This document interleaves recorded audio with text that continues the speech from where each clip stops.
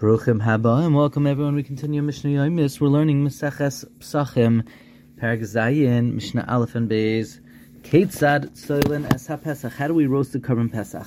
Mavian Shepud Shalriban. We bring a spit of pomegranate, the wood of a pomegranate, in order to stick in the Korban Pesach to roast it. From here we learn two things. First of all, we roast the Korban Pesach with a spit of wood and not metal, because metal, the whole metal will heat up because of the part that's on the fire, and then the Pesach will be roasted from the heat of the spit and not from the heat of the fire. Also, a dafka has to be the wood of a remine, because other wood, even if they're dry on the outside, they're moist on the inside, and then the juice, when the Korban Pesach warms up, will become cooked through the juice, and that's mavushal. But not so the eitz of a riman, which is yavish mi bachutz and mi b'fnim. Toichavai.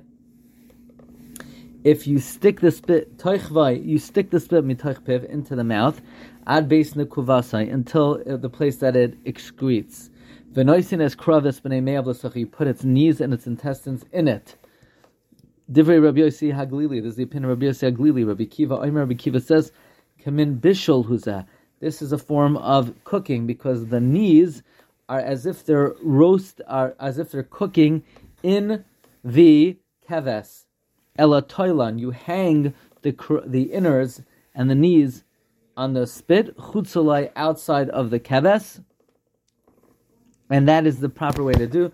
And this is the halach we pass on like Rabbi Kiva. In solan as a pesach lo yal ashbed. We don't roast the pesach not on a spit of metal, v'lo al ha'askala, not on a plate of iron, because then it will not roast properly from the fire. However, if the plate of iron has holes in it, it is permitted. Amar Rabbi Tzalik said, Ma'aseh Ram Gamliel.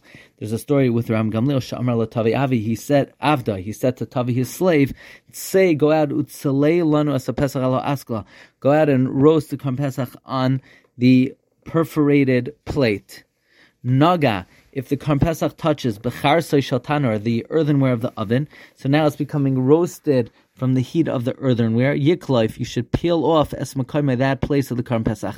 Notaf mei ratvai, if some of the juice of the basar dripped ala cheres on the earthenware, and then the juice is roasted from the heat of it, v'chazar alav, and then is absorbed in the Korban Pesach. Yitol es makoymai.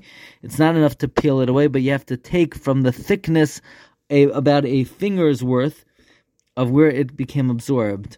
Notaf mei ratvai ala soilas, if some of the juice dripped on the flour, if the burning flour dripped from the juice of the meat of the Korban Pesach, and then it got roasted from this burning flour, yikmaitzas makamai, you have to do a kmitza, a whole fistful to remove, and you burn it like other kachim that become pasul.